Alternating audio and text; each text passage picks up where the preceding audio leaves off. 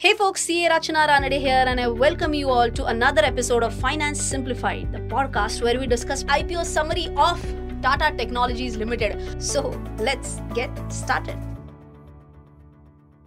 I'm sure a lot of investors have been waiting for this specific IPO like she did for Mere Karan Arjun Aayenge. Well, this is a company which is of course a part of the Tata Group, and it has been almost 20 years since any Tata Group company got listed on the stock exchange. It was, I think, it's somewhere around 2003 or 4 when TCS had gotten listed on the exchange, and after that we are in 2023 where Tata Technologies Limited is coming up with an IPO. Something special about this company is that it is headquartered in Pune. And this company was founded in 1989. This company is a subsidiary of Tata Motors Limited, and like I obviously mentioned, it's a part of the Tata Group. And if I talk about Tata Group, my God, it's a group which has so many diversified products, be it from salt to steel. This group is present almost everywhere. So anyways, coming back to Tata Technologies, I'm sure you're going to find a lot of value. I'm sure you're going to enjoy this IPO summary. Well, before we move on to the most important point, which is what does the company do, let me give a quick disclosure. I am already a shareholder of Tata Technologies Limited. I hold only 12 shares of this company. Why do I hold it? Because I wanted to test a hypothesis which many people have, that typically if you buy shares in the unlisted space, they will give you profits. This was what I wanted to test, and that was the reason why I just bought token 12 shares, and when I bought it, the price was 685 per piece. In the unlisted space, before the RHP and all that came out, the price went up to almost 1000 rupees per share, and once the price band was declared, the upper end is just at 500 rupees. And I'm so happy that I took this as an activity, I took this as an exercise. I bought 12 shares, and I think this helped me to prove that in the unlisted space, if you are buying any share, it is not necessary that it will always result in profits.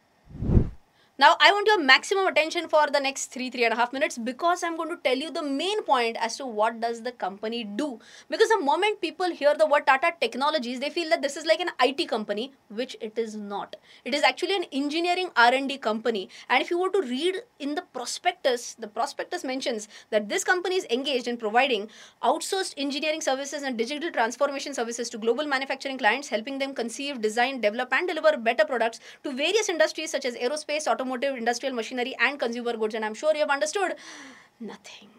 Okay. Now, if I were to tell you in the RR way, okay, Rachana Ranade way, let me just give you an example. If I want to have my own car, RR car, but the problem is that I'm not really sure about exactly how the design should be. I'm not sure about what sort of development will it require. I'm not sure about what all engineering related, technology or engineering related requirements will be there. I'm not sure about how this will be exactly delivered. I'm not sure about how can I make it more and more efficient.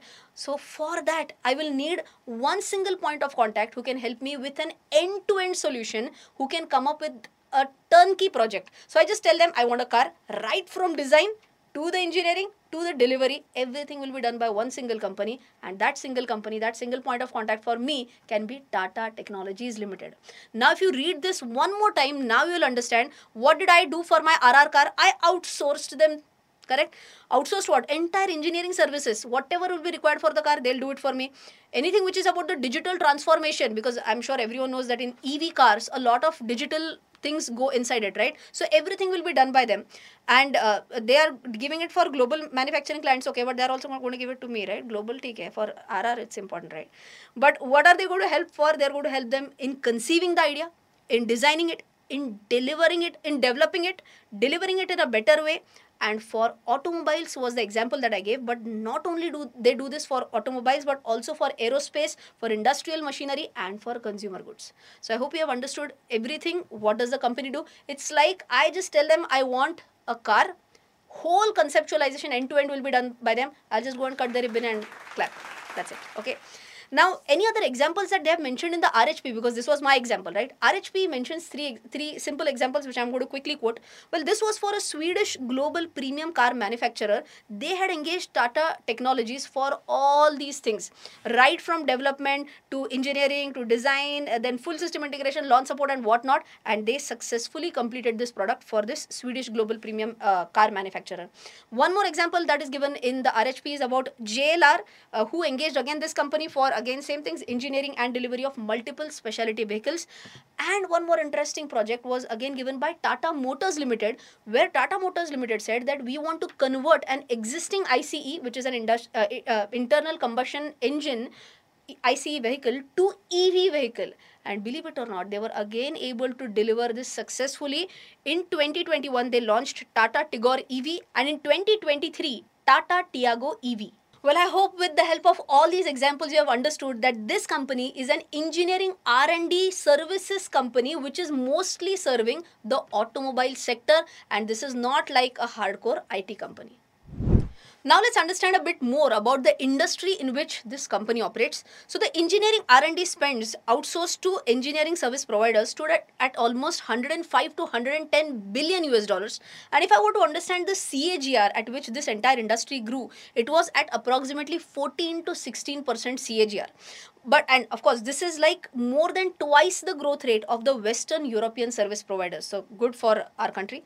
Now, if I were to talk about the coming 4 years, or basically 22 to 26 estimated figures, the CAGR is estimated to grow at 14 to 17% CAGR, of course, as per RHP. Now, when I tried to dig down more into the RHP, I found out that there are certain industry growth drivers which can lead this growth. And the RHP mentions three factors, which is ACE factors. A stands for autonomous, C stands for connected, and E stands for electrification. Now, if I'm talking about advanced safety and automotive or autonomous driving, that is nothing but the first point, which is about autonomous. I'm sure you might have experienced these days that some cars already have these autonomous features where, let us say, this car is going closer to the car in front of it, it will auto brake. That is nothing but an autonomous feature. There are some cars which will be enabled with autonomous parking or a park assist, and in fact some Tesla cars now go fully autonomous, basically a driverless car. So all these are examples of autonomous. More and more autonomous features coming into the car, it's going to be beneficial for a company like the one which we are analyzing right now, Tata Technologies Limited.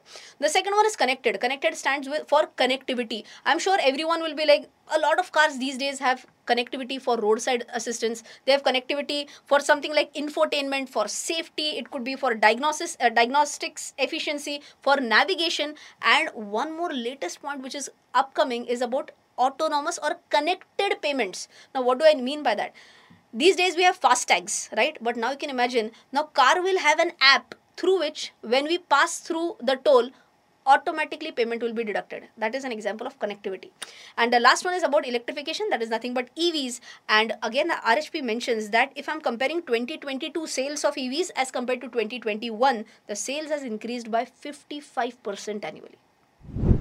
Now let's understand the financial, and you can see that the revenue from operations is continuously increasing, the EBITDA has been continuously increasing, the profitability has been continuously increasing. And if I were to understand the CAGR, sales growth from 21 to 23 is at 36.23% CAGR. EBITDA growth is at a 45.28% CAGR, and net profit has a growth of 61.53% CAGR. Well, that shows the operational efficiency because sales is growing at 36.23%, but net profit has grown at 61.53%. Even if you have a look at the overall profit margins, they have improved from 10.05% in 2021 to 14.14% in 2023. So I hope you have understood about the financials of the company.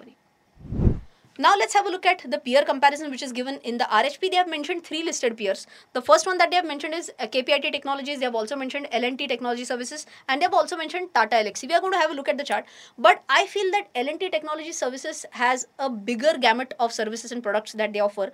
If I'm talking typically about engineering R&D, and that too in the automotive segment, then I feel KPIT Technologies Limited and Tata Elxsi are better peers for them. Now, the one more thing that if you have a look at the PE, KPIT PE is at 80.31, Tata Elxsi is at 61.55, and at 500 rupees price band, Tata Technologies PE is coming at 32.53. I think समझदार को इशारा काफ़ी. Those who have been following my channel for a long time, they understand the valuation and they will understand whether 32.53 is overpriced or underpriced. Absolutely. You can let me know what is your interpretation in the comment section as well. If I'm talking about the PV valuation, average of all these is coming out to 16.43 and PB for Tata Technologies is coming at 6.79. So again, for this also, let me know in the comment section what you feel, whether this is undervalued or overvalued. Now let's move on with the IPO details, but some interesting facts and figures coming up here as well. First, basic information. Here you can see IPO date. You can see opens on 22nd November, closes on 24th November. Important point, this is a 100% OFS, so not even 1 rupee will go to the company. Entire amount will go to the selling shareholders. But who are they? Selling shareholders are Tata Motors Limited, Alpha TC Holding Pte Limited and Tata Capital Growth Fund 1. Big point is that they will be allotted shares based on a proportionate basis, but no discount is going to be offered for the shareholders of Tata Motors Limited.